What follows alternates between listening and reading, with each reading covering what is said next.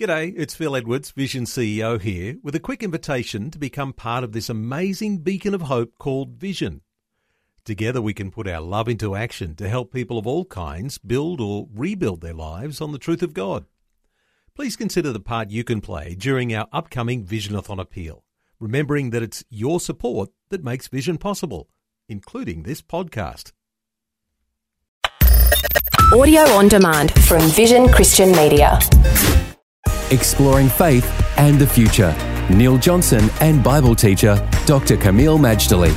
We've been enjoying some Bible teaching on strength and weakness, and we've spent a fair bit of time over these past weeks talking about all of the different dimensions of weakness and, of course, basing our discussion around the character of Samson, that really colourful character from the Old Testament.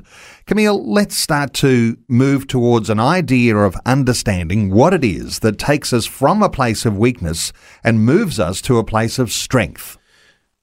First of all, Daniel 11, verse 32 says, "But the people that do know their God shall be strong and do exploits." Woo, that's a wonderful verse. People that do know their God shall be strong and do exploits. Well, what is it saying here? Simple. To be strong means to know God, and I would dare say, walk with God. Very fundamental. That's why we have devotions. We pray. We read the Bible. We worship. All this is walking with God. All this helps to know God, and all this helps to bring strength from God. Remember that Jesus himself tells us in John 17, verse 3, "And this is eternal life, that they may know you," speaking to the Father, the only true God, "and Jesus Christ, whom he has sent."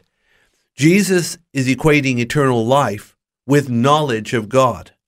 And here in Daniel 11:32, knowing God brings strength and helps us to do all kinds of exploits that we never thought possible. Kameel, how would we look at defining what those exploits might be? Because we all come from a variety of different backgrounds, a variety of strengths in our own character and gifts that we might have. What sort of exploits do you think are being talked about here? Of course, there's a variety of possibilities of exploits. And in fact, however many believers are walking with God, you will have that many exploits, multiple exploits per one believer. It will vary. What I would say they have in common is that the exploits are beyond the ability of the person doing them. Therefore, it's implying both supernatural and miraculous. The second thing, is apart from beyond their ability, is that whatever they do will be a major victory and will have eternal value and weight. That is worth achieving. Remember, many people can have achievements in life, but they're not going to last for eternity. They're only for the now or for human history down the track, but in the kingdom age, they'll be totally forgotten. You know, we want to be living a life that is going to make a difference, not just in this present world, but also in the world to come. Well, for that kind of significance, we have to know God and be strengthened by him. Faith and the Future with Neil Johnson and Dr. Kameel Majdali from Teach All Nations. For more from Dr. Majdali, including books and DVDs on prophecy, Bible commentaries, plus today's and other episodes of Faith and the Future, go to vision.org.au. Thanks for taking time to listen to this audio on demand from Vision Christian Media. To find out more about us, go to vision.org.au.